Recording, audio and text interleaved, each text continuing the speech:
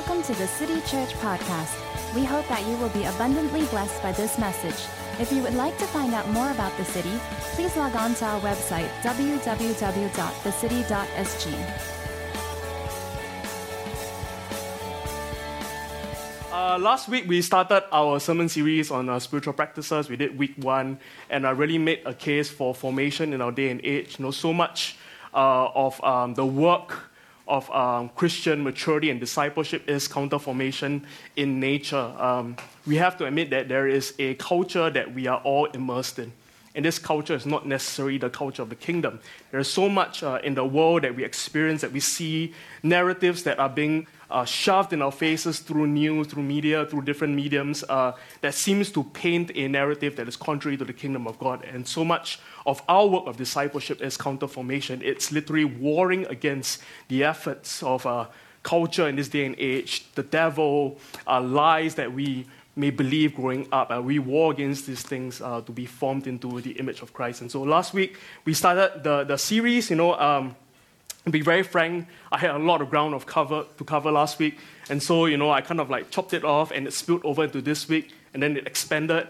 So we are doing another foundational kind of sermon that will really set us up for the next 7 weeks, where we talk about specific practices. But I don't think this journey is just a journey of 7 and 9 weeks. And I believe that this is really setting in place the foundation for how we want to do church. As a church, we're not simply satisfied with more information. I think, you can get information anywhere in the world. You don't really have to come to church to get a bang-on sermon. Go on YouTube. Guys probably more handsome than me, six-pack and all that good stuff. But as a church, we're really basing our apprenticeship, our walk with Jesus on this whole idea of practice, that is not just enough to have information, to hear from scriptures, to hear sermons, but it is important for us to live it out. We came to the conclusion that you cannot think your way into Christ-likeness, you have to live into it. You cannot think your way into Christ-likeness, you have to live into it. All right? And so we had a bunch of recap. Let's have my recaps slide up just to get you up to speed. But if you didn't manage to be around last week, I highly encourage you to listen to week 1 of the sermon series. I think the preacher did a good job. So,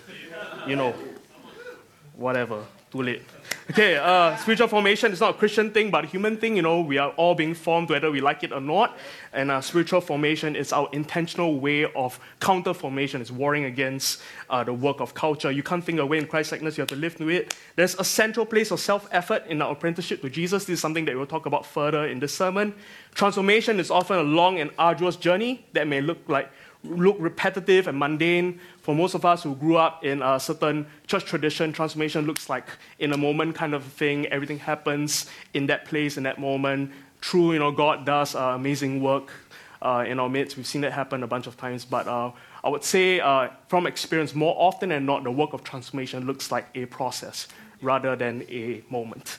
And this is one of my favorite quotes from the sermon last week. The crucible of our formation is in the anonymous monotony of our daily routines. So much of the work of formation is not what we do here in church, but so much of the work of formation is in practice, is in living out your day. All right? Are you all good? Let's pray as we begin, shall we? Father, we thank you for this moment that we get together, that we get to spend time together, worshiping you, loving on you, and hearing from your word. And Father, we ask that we will meet you here. Lord, that you will come and meet us in a brand new way. Lord, we thank you that your scriptures are not an archaic piece of literature, but it speaks to us in our present day, in our present age. So God, we ask, even as we dive into your word, Lord, that you will speak to us in a brand new way. God, I thank you that people are not transformed and changed by the eloquence of my preaching or by the depth of my research, but they are transformed by your Holy Spirit. So Spirit of God, we ask that you will come, have your way, come rule and reign, do as you will. We open up our hearts, our lives to you. Come meet us here today. In Jesus' name, amen. This morning I had a real surreal experience in the toilet. Don't worry, I'm going somewhere with this. For the first time in I don't know how long, it's been a really long time, I went to the bathroom, did my bathroom stuff without my phone. Now, how many of you bring your phones to the toilet? Just me? You know, I before the phones, I used to bring Archie comics. I needed to be entertained and occupied even as I did other stuff, you know. So for the first time this morning, this morning I woke up and I just had this thing in me, just this sense of like, you know what, I'm gonna disrupt my routine a bit. I'm gonna do something different. And so I decided to not bring my phone into the toilet. And what I realized real quickly was, I took half the time that I normally would. And, it's just a really weird experience, For the first time, as I woke up in the morning, I had such clarity in thought. And I was like, wow, this is a brand new day. Usually I'll be on my phone, I'll be like crusty-eyed and reading the news. Okay, not news, I'll be reading Facebook, let's be honest. And which is news in our day. But I was doing all that stuff, and I realized, at the end of that experience, which was just about an hour ago, that I have developed this addiction to what I would describe as like digital caffeine, like I needed that to kickstart my day, or I perceive I needed that to kickstart my day, and it was such a weird kind of experience, and I'm hoping to do it again tomorrow and for a bunch of times, but here's my point, here's the point I want to make. Much of formation, much of transformation, much of living into spiritual practices looks like the disruption of daily routines. It looks like the disruption of daily routines. It looks like re-evaluating things that you have done for years and years on end, things that you are doing every day, and evaluating on whether they bring nourishment to your soul and whether they add value to the work of spiritual formation in your life. It's as simple as that.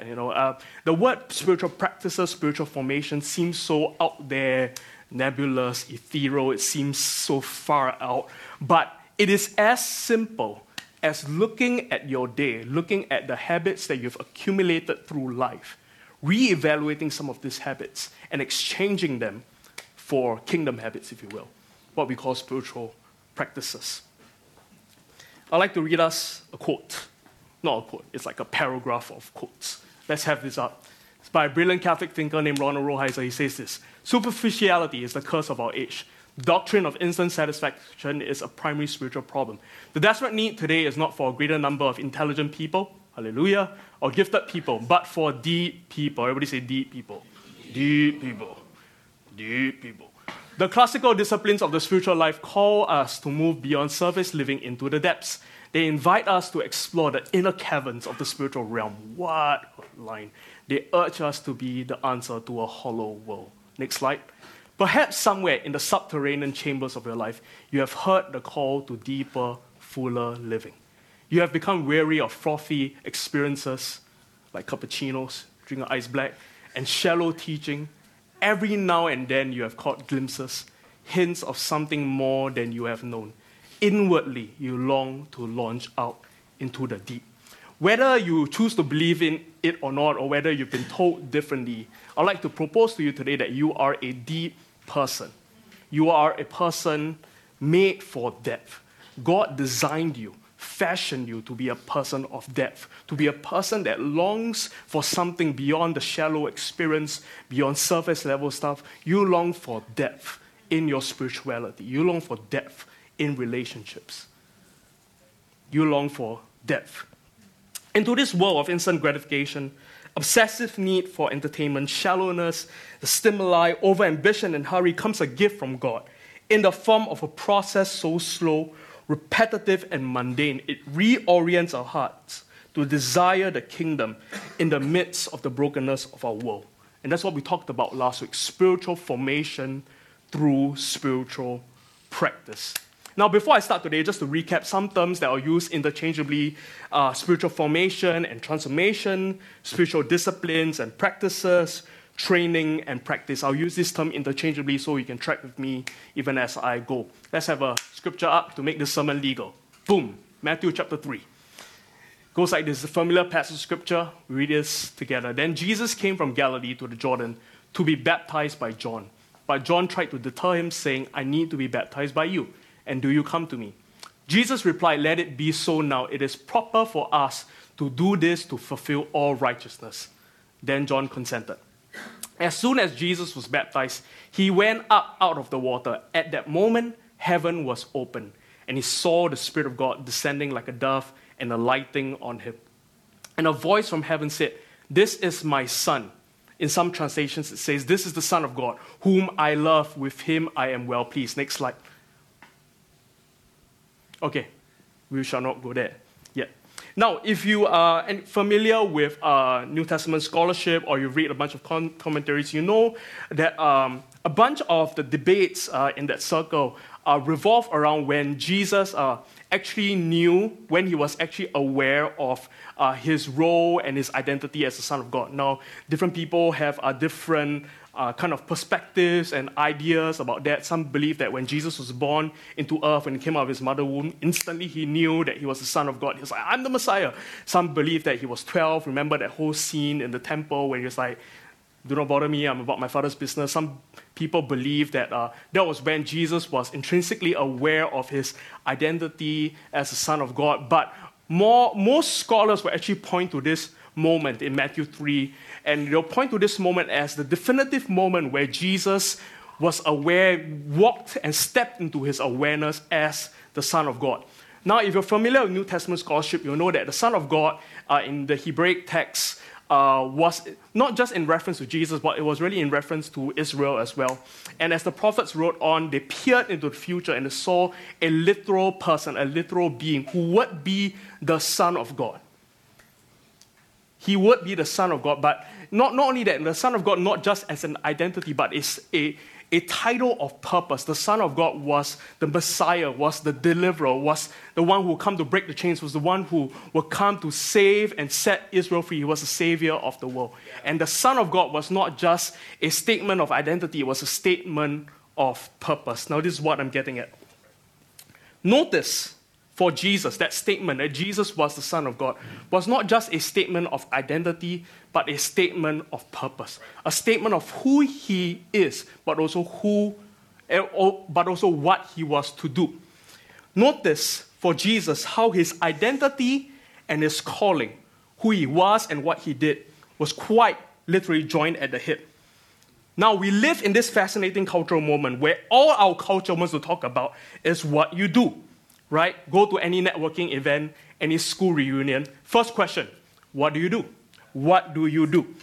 Your character, honestly, in most places, doesn't really matter that much. Much of the focus is really on your accomplishments, your ambition, and how much you've accumulated in life. That is the cultural moment that we're living in today. Now, as the church, we have almost overreacted to that cultural moment and swung the extreme. And, we've gone the route of focusing only on talking about who you are. It's not so much about what you do. It's really about who you are. Or we think of the classic lines, we are human beings, not human doings, that classic line. Brilliant line. But here's the truth. You cannot separate what you do from who you are.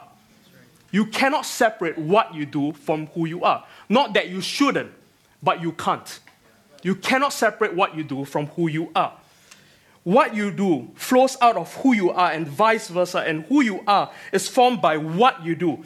They live in this symbiotic relationship. For Jesus, his identity as the Son of God was very much tied to his mission as Messiah to Israel and the world. My point is this. In order to live into the vision of who you are called to be, much of the attention has to be pointed towards not just the who, but the what. What habits, practices, routines, rituals do you have in your life that have formed you into the person you are today? And what needs to be present in order to form you in the person that you are to be, the vision of life in all its fullness? Read on further in Matthew chapter 4. Familiar passage of scripture, verse 1 to 11, says this. Then Jesus, after that encounter, was led by the Spirit into the wilderness to be tempted by the devil. After fasting 40 days and 40 nights, he was hungry. The tempter came to him and said, "If you are the Son of God, tell these stones to become bread." Jesus answered, "It is written, man shall not live on bread alone, but on every word that comes from the mouth of God." Next slide. Then the devil took him to the holy city and had him stand on the highest point of the temple. And it says this, if you are the Son of God, notice this. He said, throw yourself down, for it is written, he will command his angels concerning you, and they will lift you up in their hands so that you will not strike your foot against a stone. Next slide. Jesus answered him, it is also written, do not put the Lord your God to test. Again, the devil took him to a very high mountain and showed him all the kingdoms of the world and their splendor. All this I will give you, he said, if you bow down and worship me. Jesus said to him, away from me, Satan, for it is written, worship the Lord your God and serve him only. Then the devil left him and angels came and attended to him. Now in that set of scriptures that we read, we know this is the classic Jesus tempted by the devil kind of story where he went toe for toe, the devil threw Deuteronomy, Jesus raised him Isaiah, kind of a thing, and we revisit this set of scriptures really often, right? Now, Jesus was tempted here by the devil, but I would like you to pay attention to the nature of that temptation. Notice Jesus' temptation wasn't sex, drugs, or alcohol, or it wasn't really even a temptation to sin per se. But the temptation that the devil came to Jesus with was a temptation to hand over his identity and calling, who he was and who he was to be.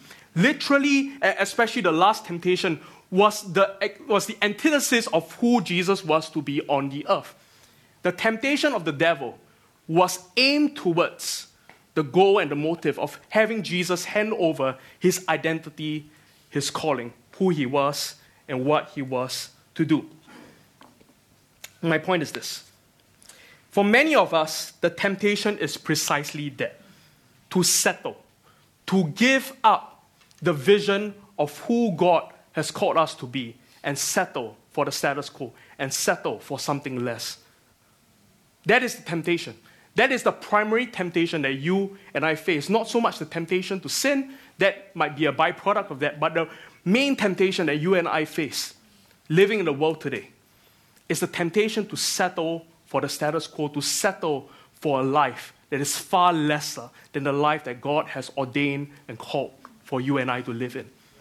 That vision of life and life in all its fullness, that vision of life is filled with freedom, joy. It's a temptation to settle for the status quo, to settle for a lesser life. And some of us will even validate that by saying, hey, one day when Christ returns, all things will be made new. But I'd like to tell you that so much of the fruit of the kingdom that he longs for you to live in is on this side of eternity. And we have been guilty of pushing the promises of God to a place where we have no responsibility and effort to inherit. It is to buy into the lie that life is to be as such, and transformation this side of eternity is not possible. Why bother trying? Dallas Willard, we talk about him often, he says this: the greatest danger to the Christian church today is that of pitching its message too low. And I'd like to start off this talk with a question for you. And the question is this: do you have a vision for your life? Do you have a vision for your life? We have vision for tomorrow. Many of you, when this question comes up, you will immediately and instinctively think career goals, certain amount of money you want to make, and we all know that amount keep changes, it increases over time, things you want to own, and all that good stuff. But my question, to you is directed towards your spiritual life. Do you have a vision for the spiritual life that you want to live? Greater levels of freedom, security, and identity, living to the plans, purposes, and destiny of God. Do you have a vision, a desired goal? And here's why that is important. Without a goal or vision, the spiritual disciplines that practices will come off legalistic and burdensome. Or as the famous saying goes, vision gives pain a purpose. Donald S. Whitney, a guy who I quote a lot, a brilliant professor and pastor, he writes this: discipline without direction is drudgery. It's hard, menial, or dull work. You need to have a vision for your spiritual life, or else all these practices, disciplines, it comes off burdensome, hard, menial, and honestly pointless. What is the vision that you have for your spiritual life? Do you have a vision, a direction, a goal? I will hope that you do. But For those of you who are unable to articulate it, I think it's a great way to sum up that vision of spiritual life that you and I are called to live in is the simple word Christ-likeness. We are called to be like Christ. And Donald S. Whitney says this: although God will grant Christ-likeness to us when Jesus returns, until then he intends for us to grow toward it. We aren't merely to wait for holiness, we are to pursue it.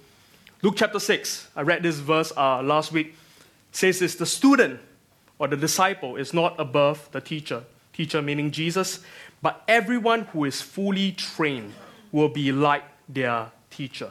The student, the disciple is not above the teacher, but everyone who is fully trained will be like their teacher. That's the goal of discipleship, that's the goal of training, that's the goal of spiritual practices, that we walk unto the goal of being like Christ. Now this verse seems very Karate Kid-esque, doesn't it, right? Let's have my picture up. How many of you know the Karate Kid? Yes? Brilliant movie. When did it come out? 90s? 90s, yeah? How many of you are familiar with Karate Kid? 3 of you? Perfect. Just a bit of backstory, The Karate Kid is about Daniel, also known as Ralph Macchio. He moves to Southern California with his mother and quickly finds himself the target of a group of bullies who study karate at the Cobra Kai dojo. But fortunately, Daniel befriends Mr. Miyagi, an unassuming repairman who just happens to be a martial arts master himself. Miyagi takes Daniel under his wing, training him in a more compassionate form of karate and preparing him to compete against the brutal Cobra Kai. Now, we know that this scene that I just put up is one of the famous scenes where, Mr. Miyagi has Daniel do this repetitive chore of waxing his car, right? How many of you remember the scene? Wax on, wax off, wax on, wax off. And he does that days and days and days and days on end, and he gets pissed off. He's like, why am I waxing the car? Why am I doing this menial, boring task? There's no end. Why am I doing this? How is this teaching me karate? And then Mr. Miyagi does his Karate Kid thing, and it turns out that exercise, that chore, was training his muscle memory, training his muscles for karate moves. And, he waxes on, waxes off, and all of a sudden he knows karate. I don't know. Why pay so much to go taekwondo, right? You can just go and wax cars. Parents, pro tip, just have your kids just... right? But that's what practices are like, right? It's seemingly mundane, menial stuff, There's no real apparent trade-off on the horizon, but you do it over time, it becomes something of value, something of beauty, something that really adds nourishment to your soul. But the truth for us is this, Daniel came in as a fresh face, he had no background in karate. He comes in and Mr. Miyagi does his Miyagi thing, and then all of a sudden he knows karate. Daniel comes in fresh face, brand new, clean slate, zero background. That's him. But for most of us, especially all of you all sitting in church today, you come with a lot of baggage. You come with a lot of past experiences. You come with a lot of perspectives, or even go further to say hurts regarding the subject of spiritual disciplines and practices. Maybe even hearing the word discipline brings up all these memories of legalism, of being shouted at by your youth leader, like, why you never read the Bible? Like, give me your memory verse. Why do you get it wrong? Or maybe it's not your leader, maybe it's a parent, they spank you for not memorizing the verse. It brings up all that kinds of memories, right? Not fun. Life-draining, very burdensome. But today, in this teaching, I'd like to really go after this whole idea of how do we best engage with spiritual practices that is not to be a journey filled with pain, toil, and burden, but it's really one that ought to be filled with joy, life, hope. And that's what I hope to bring us to. Hopefully by the end of this message, but let's be honest, end of the year. Okay.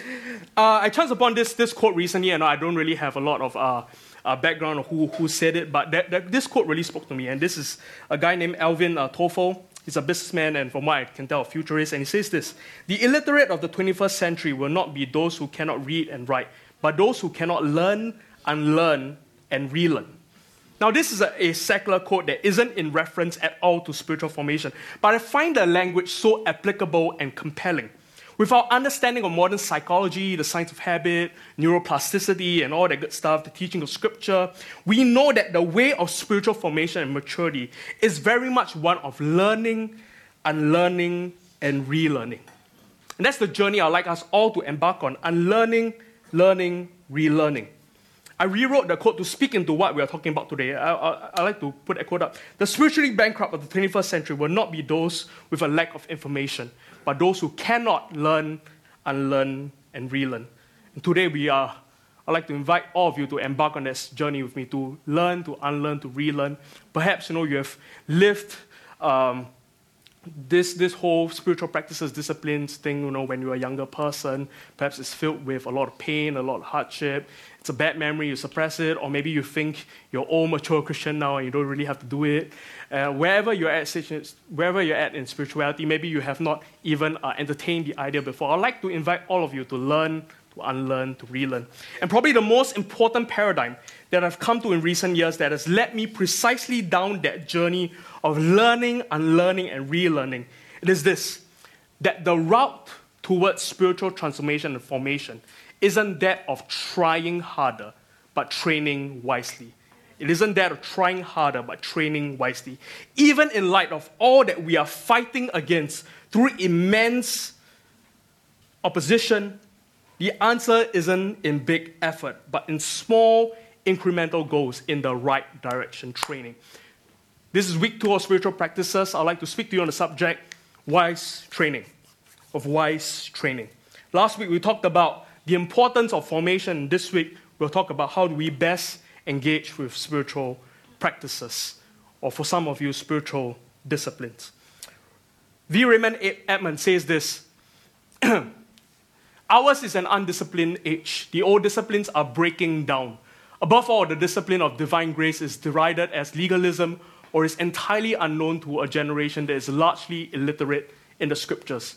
We need the rugged strength of Christian character that can come only from discipline. Now, this is such an accurate quote to sum up our current cultural moment. V. Raymond Edman was the president of Wheaton College. He was a pastor, and he wrote this quote in his book that was published in 1948, 71 years ago. And this quote still rings true in our day and age. Let's start off with a base definition of spiritual disciplines. Can we have my next slide up?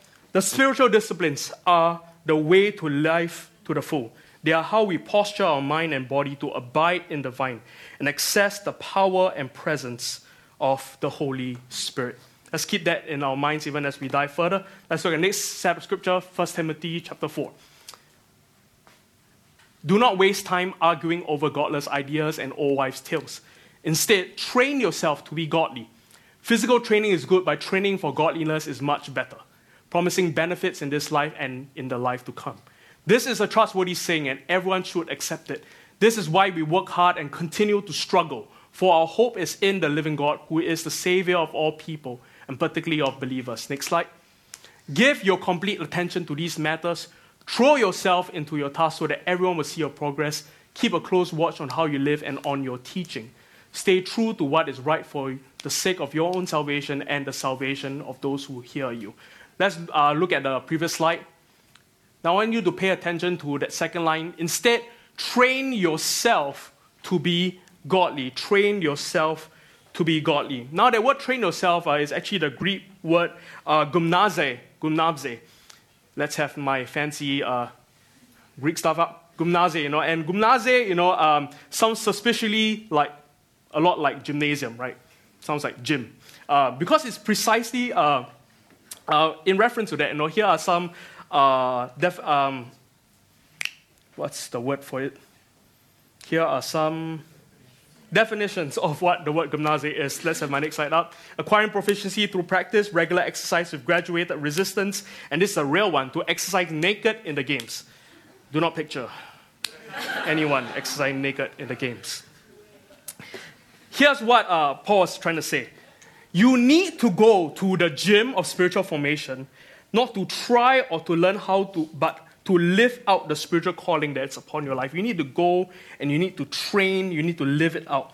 We concluded last week that there's a central place of self-effort in your apprenticeship to Jesus, but it isn't senseless effort. It's directed effort in the form of training hard as opposed to trying hard. John Ortberg, a brilliant pastor, he coined and introduces us to this paradigm of training versus trying. He says this: there's an immense difference between training to do something and trying to do something.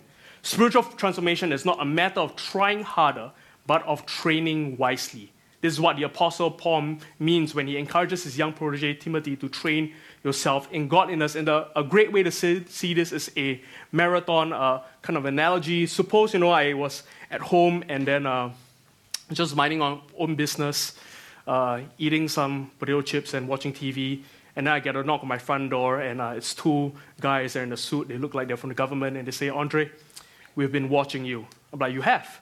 Like CCTV, no, we've been watching you, we've been paying attention to your health reports, your blood work, your blood checks, and all that stuff, and we have discovered that you are a superior man, which, something I tell myself often. Because I send him, "You're a superior man." Anyway, you're a superior man. You are engineered on a biochemical level. Your body, all of you, you are just made to run marathons. You are made to run marathons. Go and run marathons, you marathon runner boy, you. Now, suppose, he shares that piece of information with me, and I'm like, yeah, I believe. I believe I can run the marathons, and I go out, I buy myself, running gear, I buy myself a nice pair of running shoes, I buy myself those obscene shorts, that, aren't even shorts, they're like V in nature, and I wear that, and like I'm all aerodynamic and stuff like that, and, suppose, I come, and mind you, I come from like a background of like potato chips and sofa, and now I'm like shoes and singlet and all that good stuff, and I'm like, I'll go and run for marathon. And I'm like engineered to run marathons, right? There's this like potential in me, this latent potential. And I go run my marathons. Let's be honest. 5 km in, Andre is tired. 10 km in, Andre is dead tired. 12 km in, Andre is dead. And so,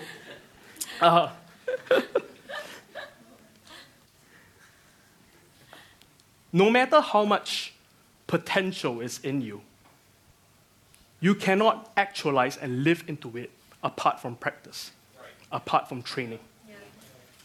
No matter how gifted you are, how much of these things are deposited in you, you have Christ in you, the hope of glory, you are a conqueror, you're a royal priesthood. Do you know who you are? But you cannot live into that vision of a good life. You cannot live into the vision of life in all its fullness. You cannot be adept in spiritual disciplines apart from practice. You need to practice. Yeah. And for most of us, the journey looks like this. The last month has been a really busy month for me. I was moving my house and root canals and all that good stuff. And it's all planned. And so it was a real busy month. I hate to use the word busy these days, but it was a busy month. And so I was really busy, and it really threw a wrench into my routine and my habits and practices. And I used to go to the gym almost every day. I had this like workout regimen going on and all that good stuff. We keep each other accountable on our Apple Watch, and we follow each other. It's a real tool for spiritual formation, maturity. If you're on Android, you need to do something about your spirituality and all that good stuff. You get like never mind, it's okay. But so after a month of not exercising, we finally settled in our house. Still cleaning, still unpacking, but more or less settled. And I told myself, what? I need to kickstart my routine. I need to get back into shape, whatever shape is. Round is also a shape. But I need to get back into it, man. And so I decided, what?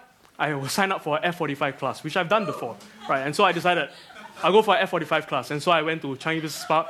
I went up, I found the F45 class, and so it was it was a pretty killer workout. And so it was hard stuff. And when you think you're done, they're like, okay, now we're gonna wrap it up. When wrap it up, you think cool down, just cool down, But they're like, we'll wrap it up with a 2-minute plank. Huh? 2-minute plank? I don't even think that's humanly possible. And the only plank I participated in is in reverse plank, head on your pillow kind of plank. I was like, 2-minute plank? Are you kidding me? And I was like, And so, I did a plank, and instructor basically shoved me down, and it was a delightful experience. And so, And so I really hit it up for like that 45 minutes. And, I walked out of the thing like a triumphant champion. I was like, yeah, man, I'm a conqueror. And then I walked down the stairs, and all of a sudden I got nauseous. And then, I don't know whether you have ever been to Changi Business Park, but there's like a large open court where people sit, and there's like a bunch of restaurants everywhere. And so I walked down the stairs, I got downstairs, and I was like, I got nauseous, and then I lied on the floor for 30 minutes. Just a shelf, man. Like, if any of y'all saw me then, y'all leave the church, because I did not look like the picture of like health and spiritual vitality. Not at all. I was like, and I was like this close to throwing up on the taxi ride home. I got home, if you ask Amy, I lied down on the floor for another hour. So okay. Yeah. No bueno. Here's my point, okay? This is often how we approach spiritual practices, spiritual disciplines, or even just acquiring anything new in the kingdom. We go big or go home. Every year we start off with like a New Year's resolution, like we resolve to do so much thing, and we go like, this is the year of the breakthrough. 1 week in, we go like, this is the year of the breakdown. It's not gonna work. It's not gonna work. It's way. For most of us, that is how or what our experience with spiritual practices, disciplines looks like. And we live in this cycle. Let's have the cycle up. We try harder, and then we get fatigued. We lie on the floor and not move. And then we quit. I had this whole plan of like, I'm going to like exercise every day. Like, I'm going to start that day. I'm going to exercise every day. And because I hit it on that level, guess what? I didn't do it for the next 5 days. I haven't exercised because my body just doesn't work. And so, fatigue, and then I quit. It doesn't work. And then the arrows will go this way. And then I feel guilty, and then it stops me from trying. The arrows will go the other way. I'm so sorry. This, if we are honest with ourselves, is what most people experience when they are trying to follow Jesus. And some inevitably come to the conclusion that they are just not good at following Jesus. This thing is just not for them. They try really, really hard. They do. They try really, really hard. And then they just get tired. This is not for me. They quit. And it stops them from trying again. To me, we have to have an approach that falls between two extremes. One extreme is that you become lazy and you squander the call that God has given to you, right? Where you just go like, hey, I don't have to do a thing. I'm just loved. I'm loved. It's all about grace. It's all about grace. Dallas Willard was famous for saying that grace is not opposed to effort, it is opposed to earning. Even in grace, there is a role for you to play in your transformation. We are not to be passive creatures. We are to actively engage with the work of God. But the other extreme is that we get really legalistic with it, right? Where we moralize everything. Oh, you don't read the Bible, you're going to hell. Oh, you don't pray, you're going to hell. Oh, you don't tithe, you're going to hell. And we moralize everything, and we slap a consequence. And we use fear, we use the fear of consequence to motivate right behavior. It does us good to pay attention to Scripture and know that Jesus and his discipleship, Jesus' primary mode of discipleship was teaching and invitation. He taught his disciples an aspect of the kingdom, and then he invited them to live into that aspect of the kingdom with him. Jesus did not use fear or consequence as a means to motivate right behavior. Tragically, the church has done so. That's what the spiritual disciplines are. They are an invitation to meet with God. Laziness and legalism, two extremes. But what is the solution in the middle that we are to live into our full redemptive potential? And I believe it is what Ortberg proposed: wise training or practice. And I found the word wise interesting, and he really pulled it from his mentor, Dallas Willard. Can we have that next slide up? Dallas says this: the spiritual disciplines are not righteousness but wisdom. Pay attention to that line. The spiritual disciplines are not righteousness but wisdom. We must not be heroic or think we are earning anything from God. Disciplines from the spiritual life are places in which we meet Jesus to be taught by him, and he's our guide into how they are best practiced. We should not be overly concerned about how others do them. In a very short time, Jesus will lead us into the practice that is best for us. And what Dallas is getting at is really three powerful ideas. The first idea is this: the spiritual disciplines are not a barometer for spirituality. They are not a barometer for spirituality. For most of us growing up, how long you prayed, how much Bible you read, how much of spiritual practices was active in your life was an indicator of how spiritual you were.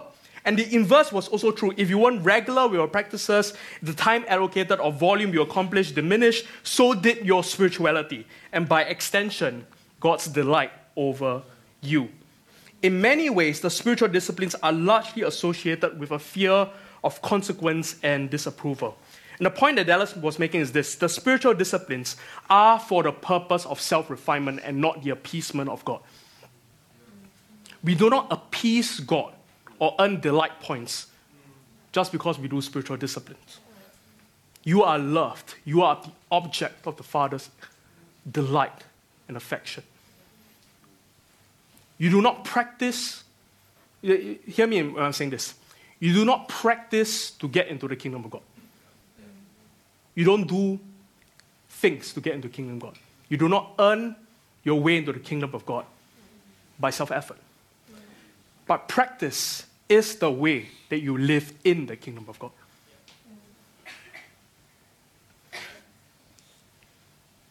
But I love this line where Dallas says that the spiritual disciplines are wisdom and not righteousness. They are wisdom, how life is to be best lived. If you want a life of flourishing, then you need the spiritual disciplines. You need the spiritual practices. You need to read the Bible. You need to pray. If you want a life of flourishing.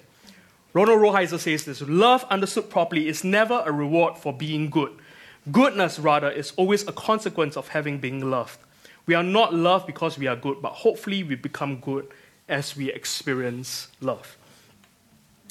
Next point I think Dallas was getting at was this: that the spiritual disciplines are means, not ends. They are means, not ends. How much disciplines we have accomplished have almost become a badge of honor that we wear proudly. Hey, you know I fast how many days this week? I read 10 chapters of the Bible a day. You do? What? 1? Yeah, you're a level 2 Christian. I'm a level 6. No, I chanced upon this funny cartoon on Instagram. Let's have the cartoon up. This is a cartoon about CrossFit. That caption below says, remember guys, what happens in this CrossFit gym, insert your cult of choice, is referenced and ad nauseum outside this CrossFit gym. Whatever happens in this gym, we must talk about it all the time. We must talk about it, Whatever happens in that cult of choice, fill in the blanks. We must talk about it all the time. When we go outside, we must talk about how much I've done, how much I did, how much I accomplished, etc., etc. That's not how spiritual...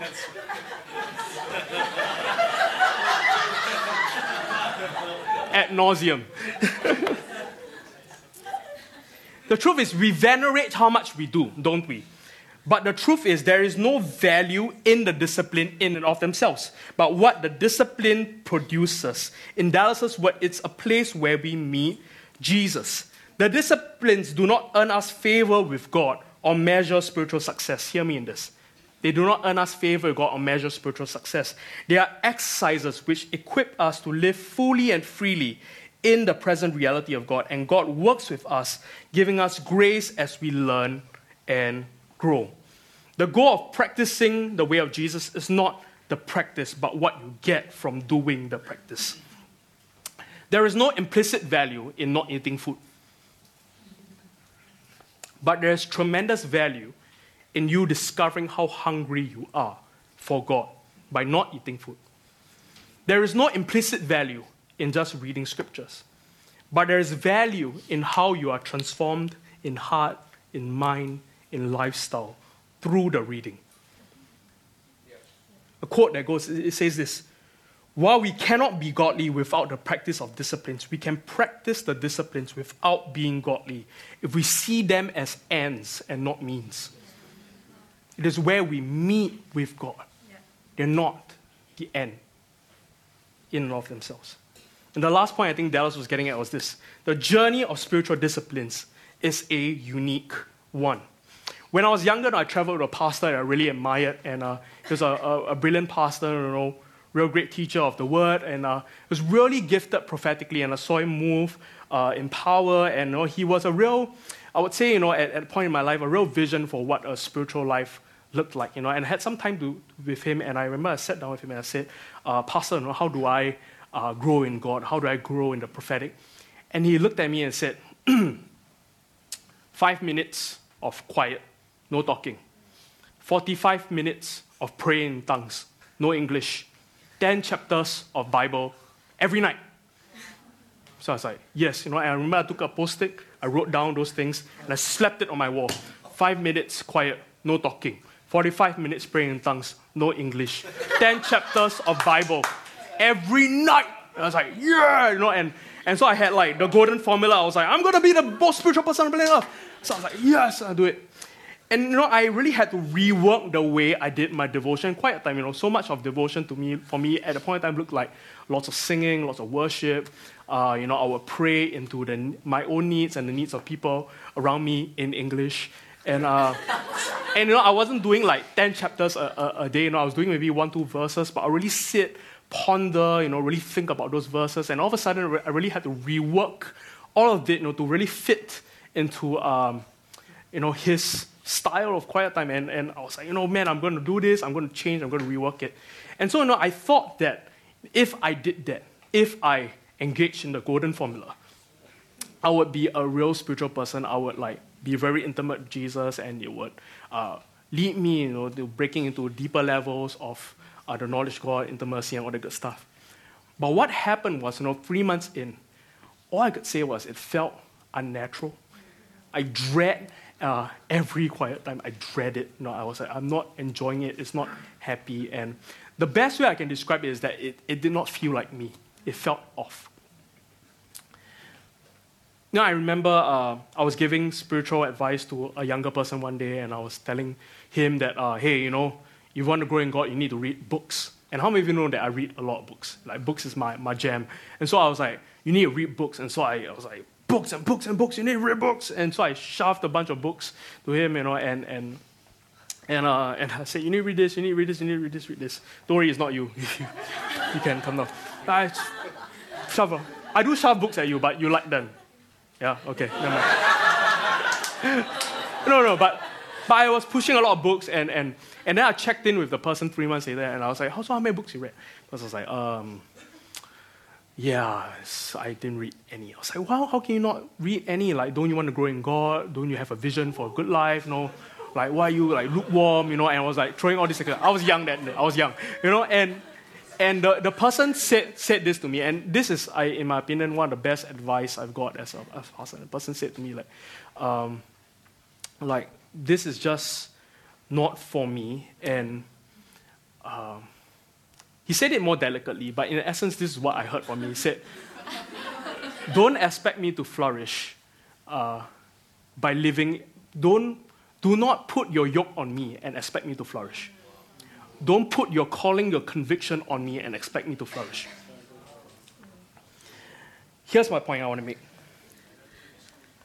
My personal observation is this: much of the wounding, the hurt in church, when it comes to spiritual practices, has to do with someone else, most of the time a spiritual leader, moralizing their call and conviction of God on their own life and imposing them on another. We take our unique journey, the unique call, the unique convictions that's upon our own life, and we moralize them. We make them into a method, into a law, and we expect all to follow suit. The point I want to make to you is this: the spiritual disciplines, that journey is a unique one. It's a unique, personal, and intimate one. In the next few weeks, you will hear a range of spiritual practices, and I'm doing this on purpose. I'm setting the foundation. I know it's really long journey, but I really believe that we need a good foundation even as we tackle the specific practices in the weeks to come. We'll talk about prayer, Bible reading, Sabbath, all that good stuff. But the point I want to make to you in this, and hear me when I say this, you need to catch this. The last thing you should do is approach the spiritual disciplines with a, if you would, infinity stones Pokemon, got to catch them all kind of mentality. Like, once I have, boom, like life, is fullness. Like, I'm there. It doesn't work that way. It doesn't work that way. That's not the point, nor the goal. Yes, you need them all. Hear me in this. You need them all. You need all the spiritual practices, but not in a legalistic sense. The spiritual disciplines are meant to be dynamic, not static. They speak into your personal need, your season, and your life stage. Which will say that there are certain disciplines that we ought to be consistent in. In my opinion, you should read the Bible, you should pray, you should be consistent in them. But there are some spiritual disciplines where we're called to place emphasis on in certain seasons, moments in our life. You know that last year was a year where I was really battling with that whole anxiety, panic attack thing. And one of the disciplines that I had to really bear down and emphasize in my life was rest, Sabbath. And I practiced Sabbath religiously even more so then. There are moments, seasons, and time where you place emphasis on certain disciplines because of present need, circumstance you're battling. They aren't a list you check off, but wisdom we apply. The spiritual disciplines are not righteousness. They are wisdom. They are ways to meet God. All right? Now, some of your hearts might sing with the next statement I'm going to make. I'd like to wrap up with 6 points. I'll go through them very fast. Don't worry. Hello. I saw some of you all packing your bags here. What? 2-minute plank. Yeah. Train. Yeah. Okay. I really want to play into this whole concept of wise training. What really is wise training? I'd like to bring up 6 points even as we close shortly, I promise. Here's point 1. Wise training takes into account your personality. It takes into account your personality. As you engage spiritual practices, you should take into account your personality. As an introvert, silence and solitude, silence is my top spiritual discipline. I need space, just me alone, time with God, in quiet. One of the jokes I have with Amy is that people ask us what's our love language. My love language is leave me alone. And that's the way I feel love. Sometimes Amy is like, you go have your alone time. I was like, oh, you love me, you know me. But as introverted as I am, do I still need community? Yes. That's why I commit to a life group. That's why on Sundays I have a bunch of friends who I describe as my friends, but I don't need to be a pastor in front of them friends, if you know what I mean. Not that I'm a heathen on Sunday, but I just am don't tell me your needs and problems. I'm not going to pray for you on Sunday night. I'll pray for you on Monday, Right. I have a personality, right? And we all have a personality. I hope you do. I hope you have a personality. As an extrovert, you need more time with community. Maybe instead of once a week, you need to hang out with people 4 times a week. That is you.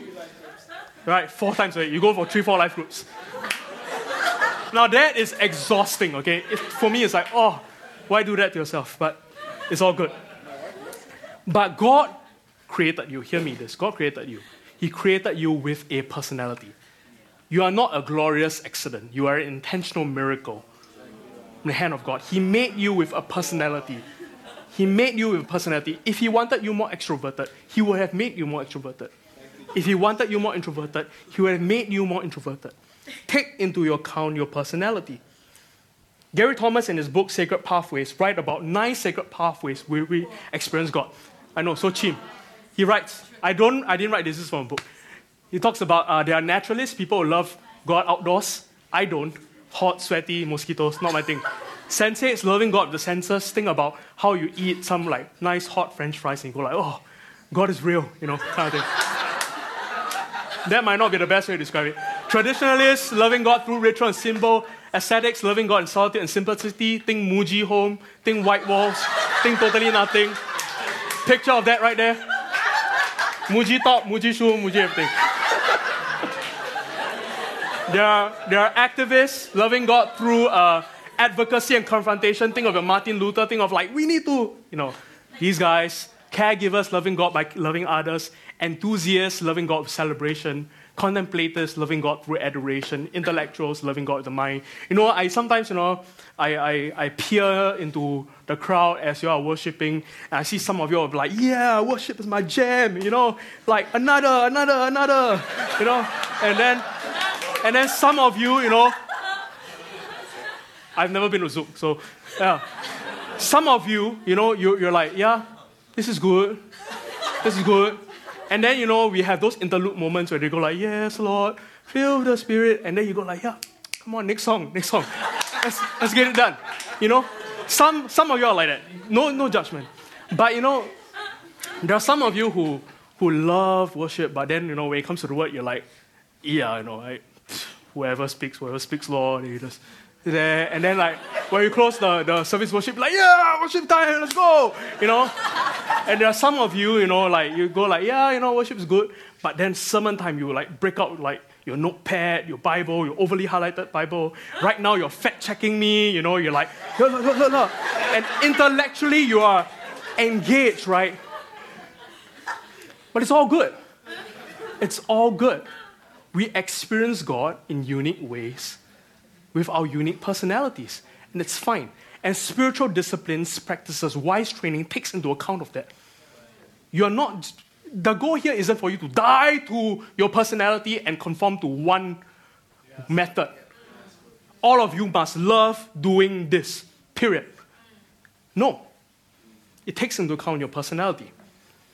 But to balance that, wise training takes a balanced approach. It does. There's freedom to be who you are and come alive as you are, but who God made you to be who God made you to be. But it's important for us to recognize that we have bents that at times lead to dysfunctional behaviors and patterns in our life. Some brilliant guy did a great work where he plotted the spiritual disciplines on 4 axis points. There's abstinence, alone, engagement, community, all the good stuff, right? I want to make a point, okay? If you know you have a bent towards something, overindulgence into it creates dysfunctional patterns.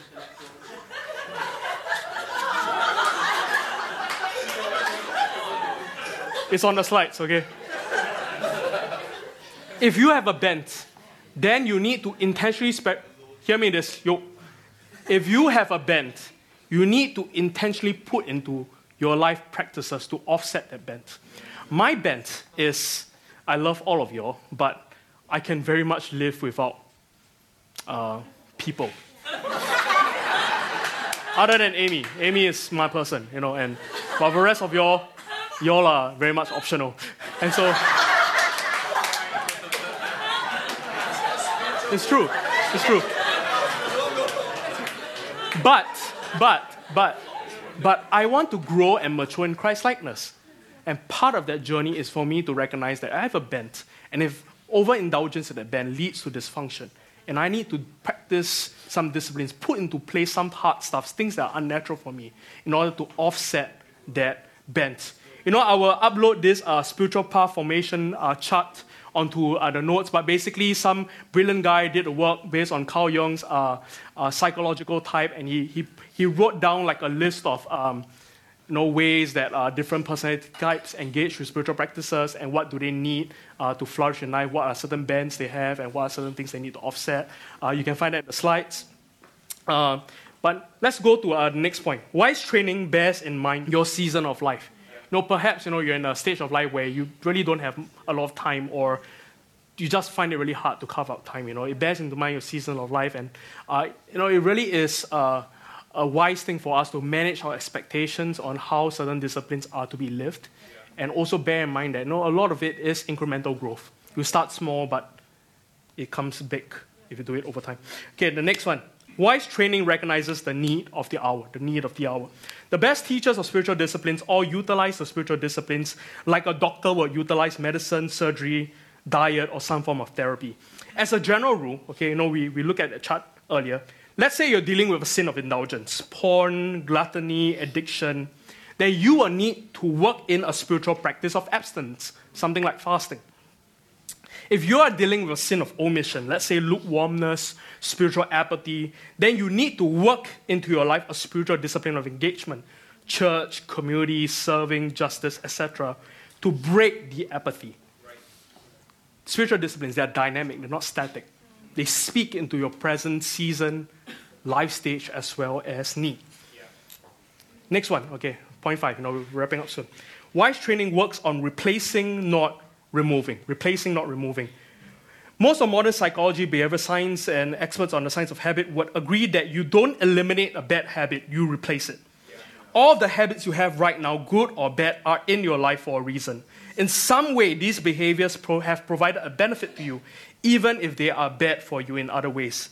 Sometimes the benefit is biological, like it's with smoking or drugs. Sometimes it's emotional, like it's when you stay in a relationship that's really bad for you, etc. Because bad habits, why we have bad habits, is because bad habits provide some type of benefit in your life. It's very difficult to simply eliminate them. Instead, you need to replace a bad habit with a new habit that provides a similar benefit. Now, this thing I've been doing in my life for years, and it's part of the way I'm wired and my personality type. Every night when I go to bed, I like to recount my day, and I would really think through all the things I said, which is something that I'll do tonight, because I'm talking a lot now. I'll go back, I'll rethink all the things I said, I'll rethink your reactions, your faces now. I'll rethink like how I was received, I'll rethink some of the conversations I had. And, more often than not, that whole reflecting process will end with like, gosh, Andre, like, why do you say that? Gosh, Andre, like, you should have said that better. You didn't sound too smart, What if people think you're dumb? And but that's on the milder side of stuff. But sometimes it exacerbates into like come on, stupid, and I'll like hit myself on the head and be like, wow, why do you say that? I'm really hard on myself and real perfectionist, INTJ type, the drill.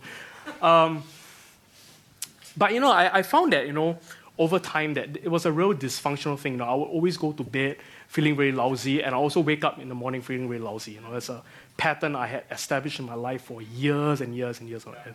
I would say maybe 2-3 weeks ago, I discovered a prayer from the Ignatian spirituality. It's called the Prayer of Examen.